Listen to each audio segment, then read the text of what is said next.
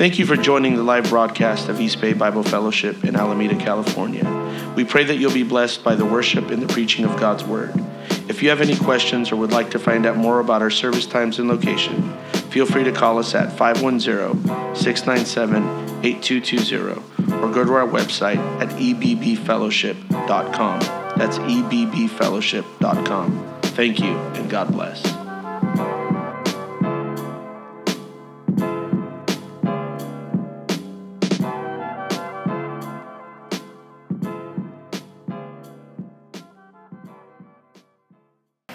Amen. Exodus chapter 3 and verse number 5 is going to be where we open up today. Exodus 3 and verse number 5. We're going to have a lot of verses we'll go through today.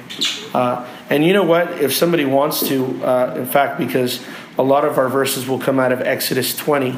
So if somebody wants to go there, because I'll need help reading there.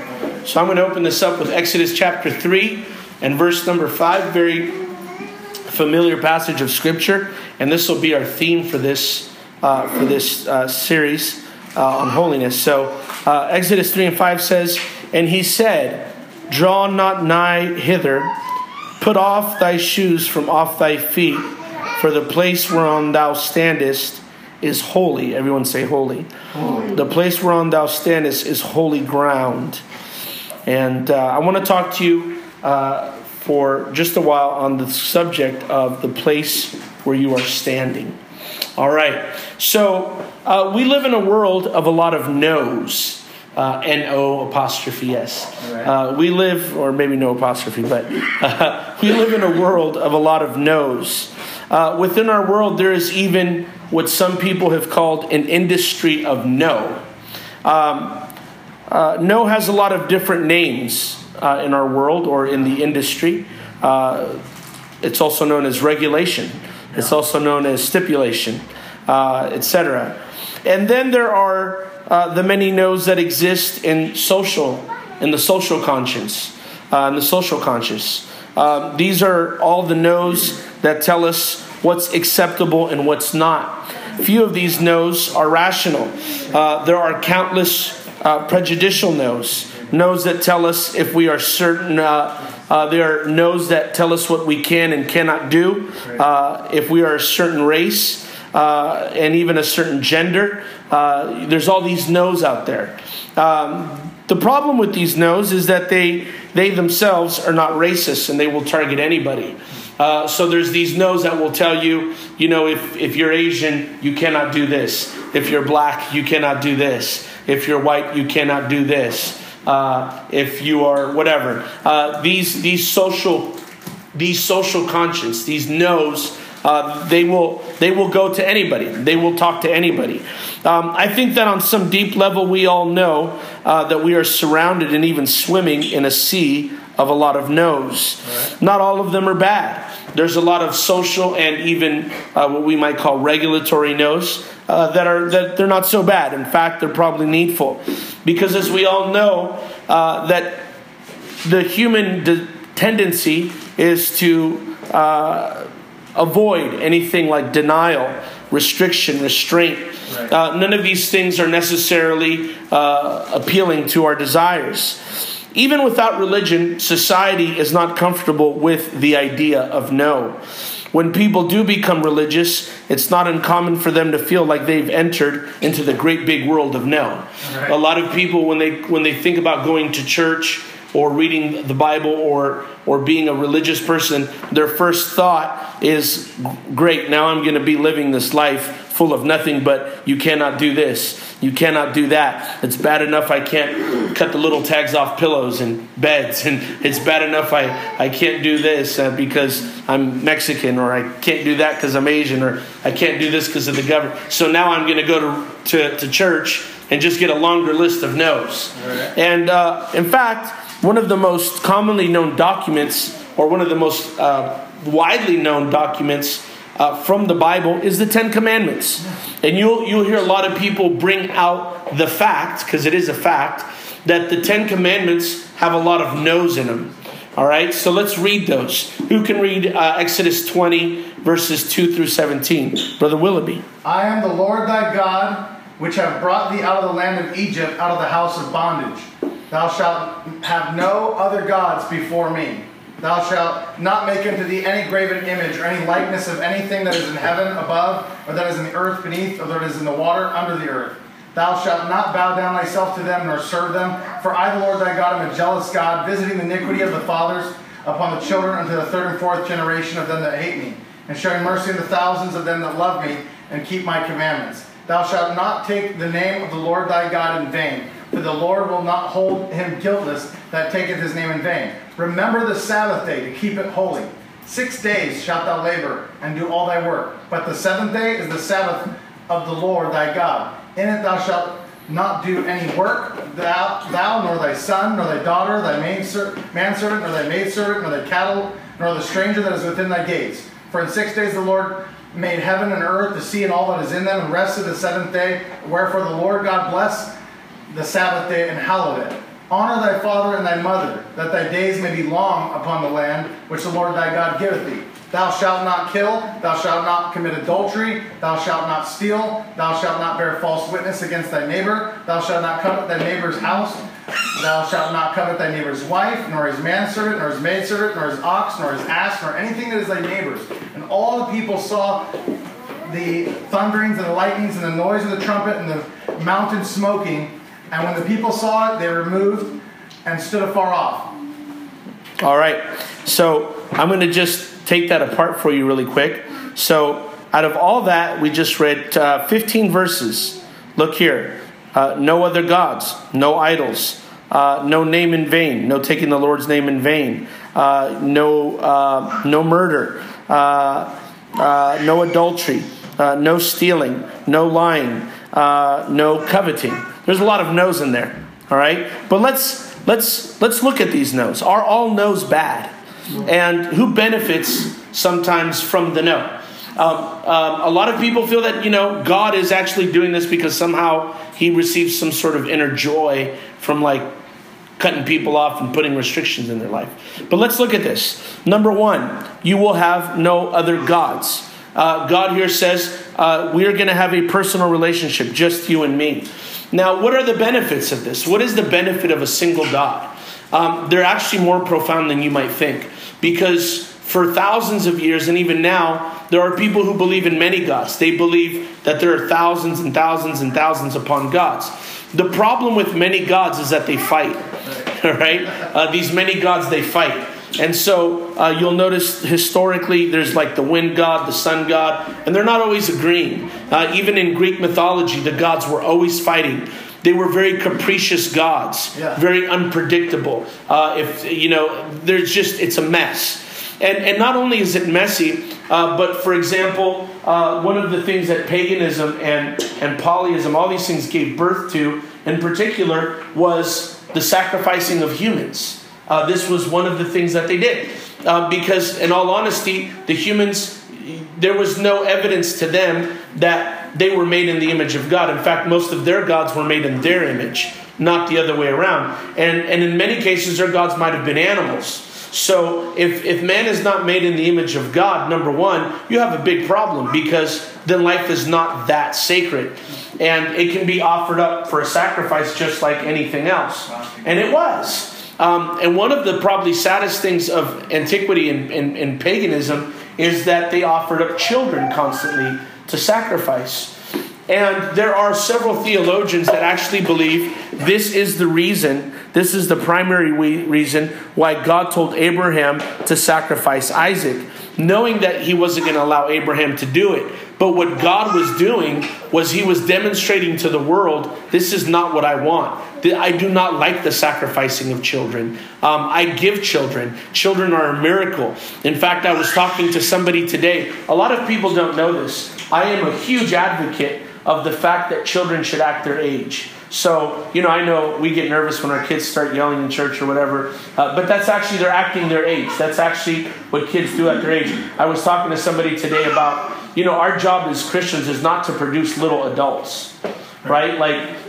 Every stage and phase of life is a gift from God. Adolescence is a gift from God. Being 2 is a gift from God. And being 10 is a gift from God. And 10-year-olds shouldn't act like 20-year-olds. And God knows that a 20-year-old shouldn't act like a 10-year-old. So it's very important that we allow our children to act their age. Of course, with Christian values. But we should never be telling our kids, you need to grow up. They can't. They're stuck at that age.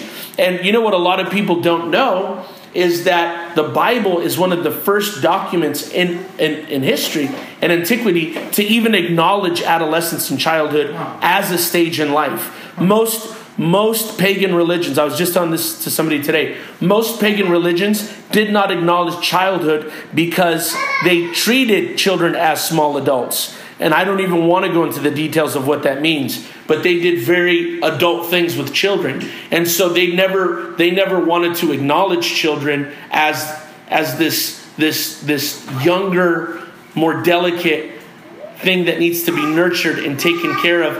They treated kids like small adults. And you could see that as the world goes to a less God-centered biblical way of life, there are, as Brother Booker once said, there's less children now. Right. There's a lot of little adults everywhere. Right. Kids that can cuss just as good as any 40-year-old. Right. And kids whose minds know just as much about adult behavior as any adult. And so who benefits from one God? We do. And if God says don't have plenty of gods, trust me, the beneficiary, that's us. Amen. That's not a bad no. Amen. That's a good no. Amen. Can you say amen? Amen. Colossians 3 and 5. Here's another no. It says, you will have no idols. Everyone say no idols. No idols. And I could talk about idolatry as a literal act where you have little statues and the effects that has on humanity. But I'm going to tell you, I want to talk to you I want to bring this up to speed to where we're living today. And what the New Testament says is idolatry. And it'll help us save a little bit of time here because it'll cover 2 of the commandments. So who has Colossians 3 and 5? Colossians 3 and 5. My daughter's saying she has Colossians 3 and 5. Here, I'll pull it up. Colossians 3 and verse number 5. Hear this. Mortify therefore your members. Who? Oh, okay. Oh. Mortify therefore your members which are upon the earth, fornication, uncleanness, affection, evil contrition, and covetousness, which is idolatry. All right. So first, the Apostle Paul says here, mortify your members, and he goes down all these like what we would call sins of the body. But at the very end, he talks about covetousness, and he says covetousness is idolatry. If you don't know what covetousness means, the dictionary describes it as to crave things that belong to others.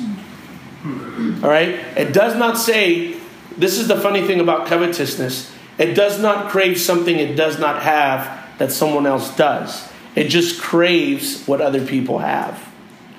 All right? I know people that they want what you have not because they don't have it. They want more of anything. They want to possess more and more and more and more and more. It doesn't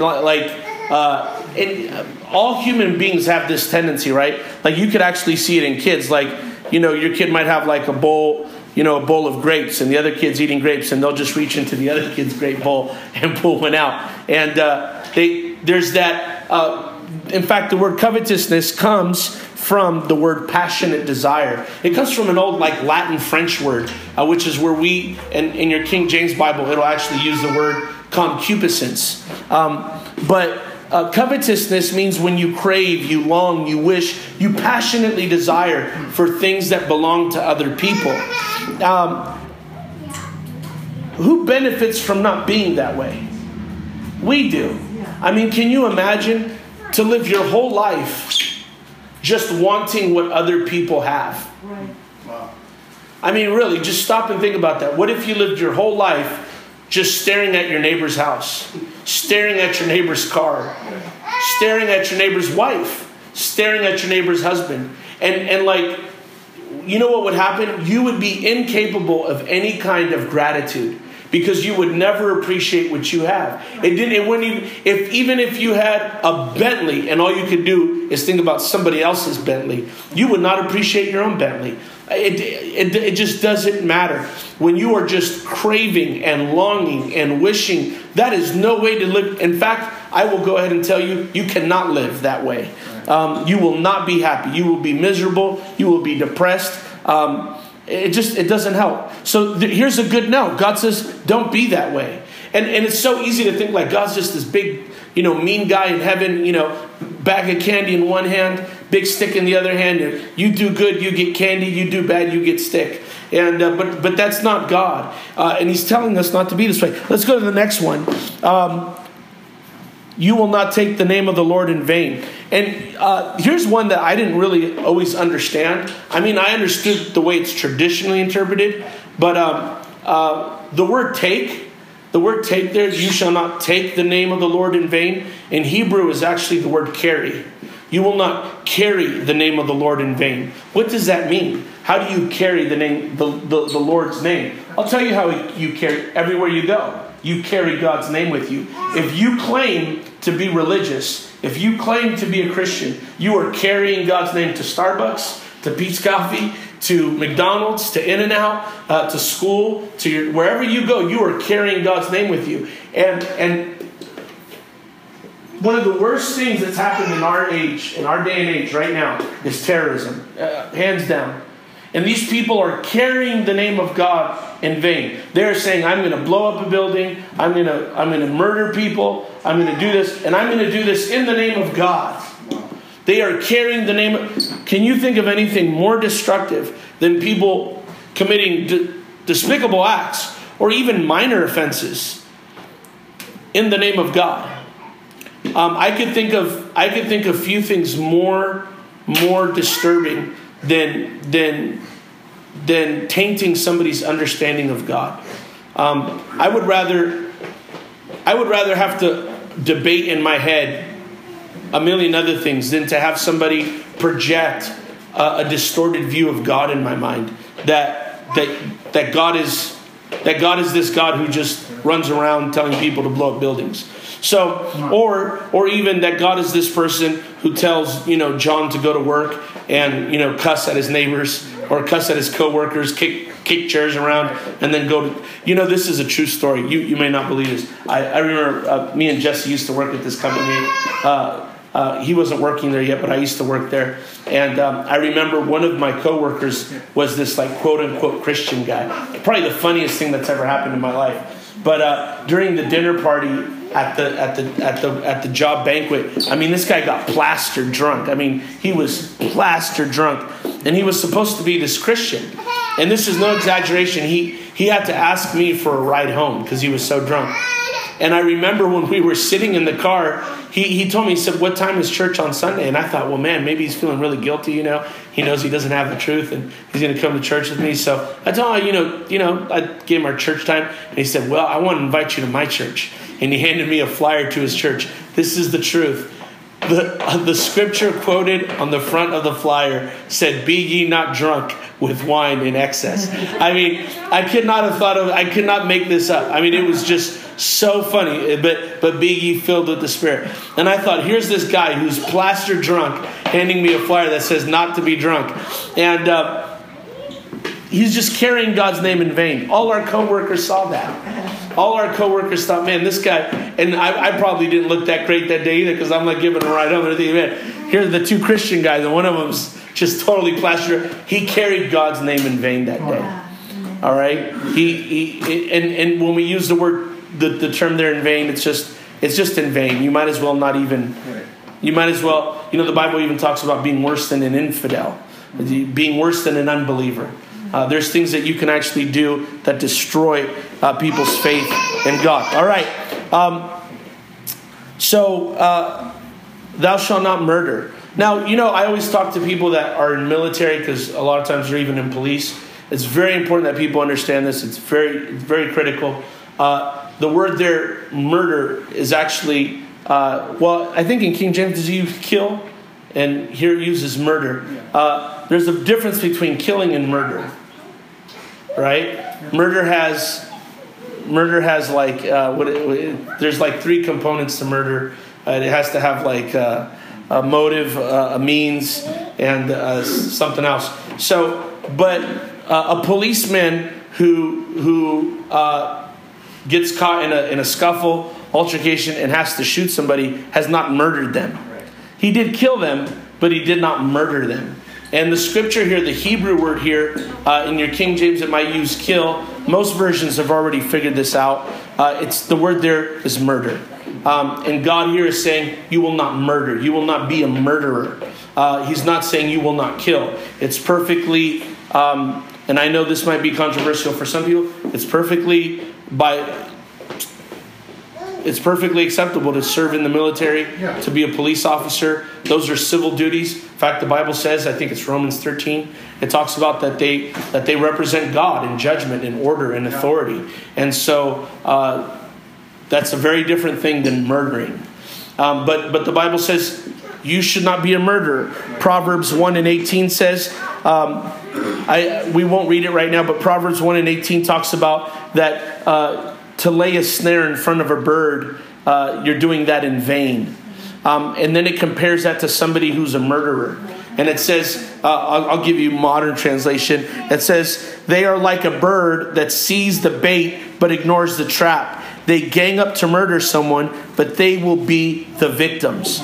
And people who like murder, they become the actual victims at the end of the day. And not victims in the sense of they're being taken advantage, but they're going to live a miserable life. Right. Yeah. So true. I came across this story not too long ago about this guy who was serving multiple life sentences. He was from San Jose, and they have him talk to young gangbangers and stuff. And I mean, this guy was scary. I mean, there's few people I've come across in my life where I'm like, man, you are one scary guy. And this guy was very, very, very scary. Just the picture of him was just disturbing.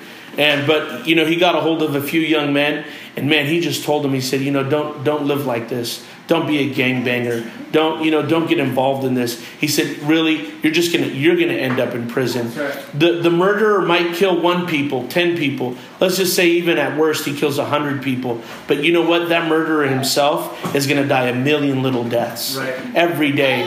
Whether if he gets caught and he ends up in prison, if he lives on the run, if he's tormented, whatever, that's 1,000,000 little deaths. Yeah. He's really, at the end of the day, he's hurting himself. And I know probably nobody here struggles with that, but I'm just saying, the Bible, who benefits from not being a murderer? Society and us. This is a good no. Amen. This is not a bad no. Not all no's are bad. This is a good no. And I'm going somewhere. We're almost done. No adultery. Proverbs 6:30 through 32. Anybody want to join in on this? Amen. This is probably we're going to bring my wife a Bible next week. Proverbs 6:30 through 32. She has her Bible. Praise God. All right, Brother Willoughby.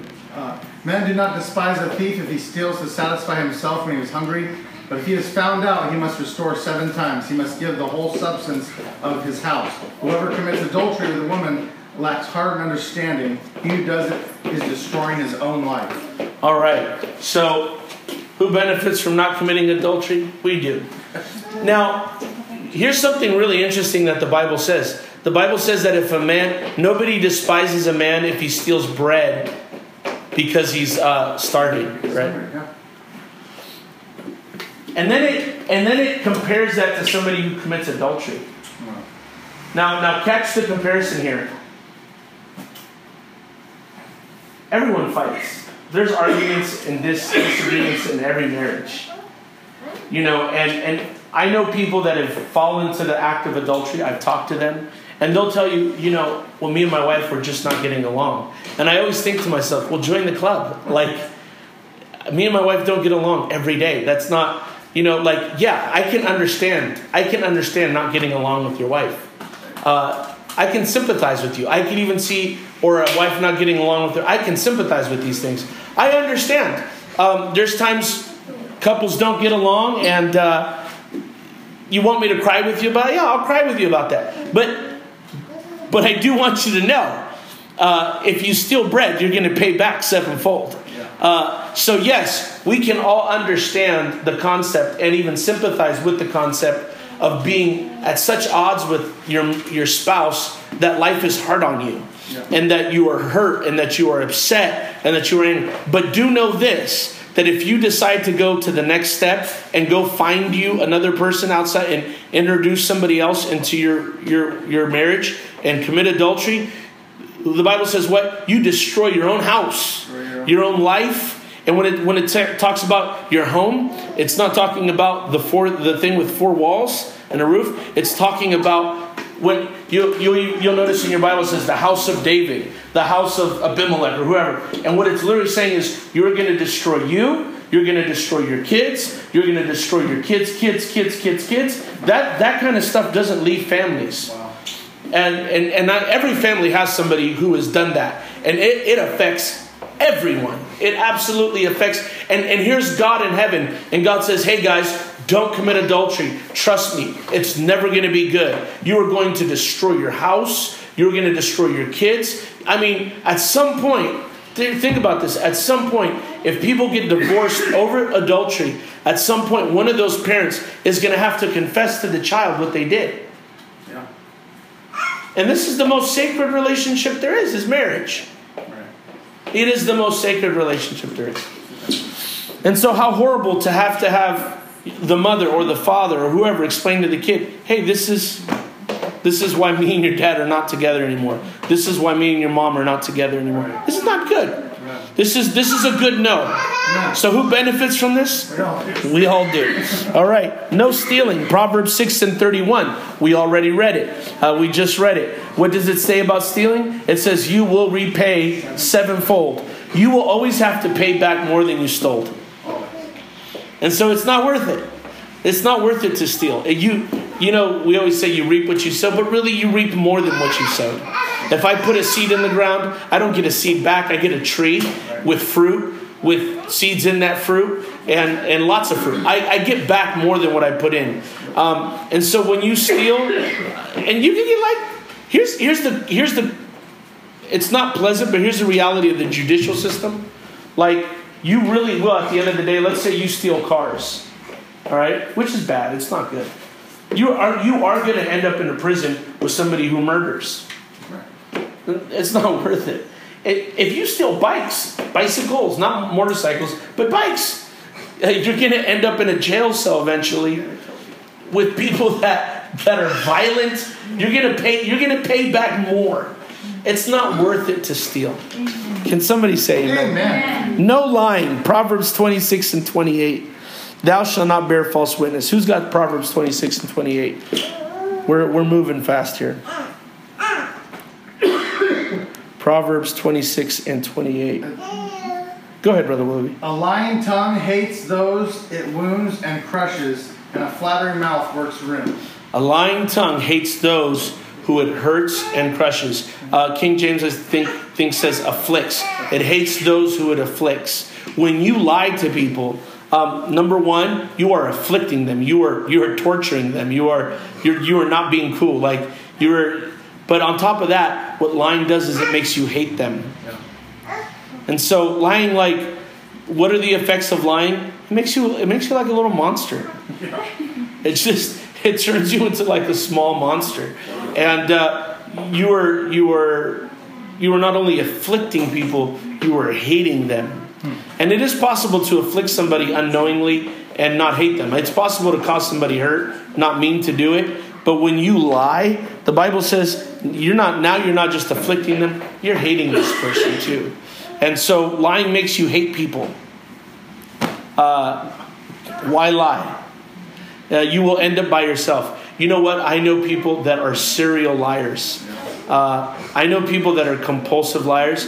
And you know what I've noticed about all of them? They're very lonely. They actually, in spite of the fact that they have 700 friends on Facebook and they're always on the phone talking to somebody and they're always in somebody's business, the truth is there's a dark loneliness to them because you can never come out and be yourself. Right. Who wants to be a liar? No one. All right, so there's a lot of, we don't have to go to the last one, which is coveting. We already covered covetousness. You become an idolater. We're almost done here. So we're talking about holiness. And we read the story about Moses who goes before God. And God tells him to take off his shoes. And there's a lot of history behind why God told him to take off his shoes. But here's something that I think we need to understand. How Moses was not okay. The state he was. You know, a lot of people say, come as you are. You know, God will love you just as you are. Well, God wasn't that way with Moses. God said, you know what? I am holy. And the ground where you are walking is holy. In fact, this is the first time the word holy is in the Bible. And so the ground was not holy prior to God being there. The ground was holy because God was there. And wherever God is holy. So if God is in us, then we are supposed to be holy. And the one thing that the first biblical introduction to holiness,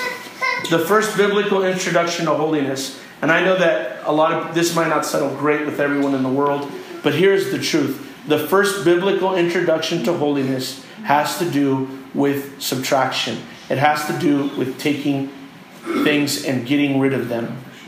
It has to do with coming to terms with a no. It has to do with those shoes are not acceptable. I don't think God cared what quality. It had nothing to do with the leather. Had nothing to do with it. But God said that's not okay. And so the one thing we do have to understand is if God is in us, if God is in us, then we are standing on holy ground. Yeah. And that means that there are certain things we cannot do. If we were just heathens, if we were just pagans, if we were, as the Bible calls, darkened in our conscience, then do whatever you want. But that is not what we are. We are God's people. And God lives inside of us. 1 Peter says to be ye holy. And he's quoting the Old Testament. He says, be ye holy, for I am holy.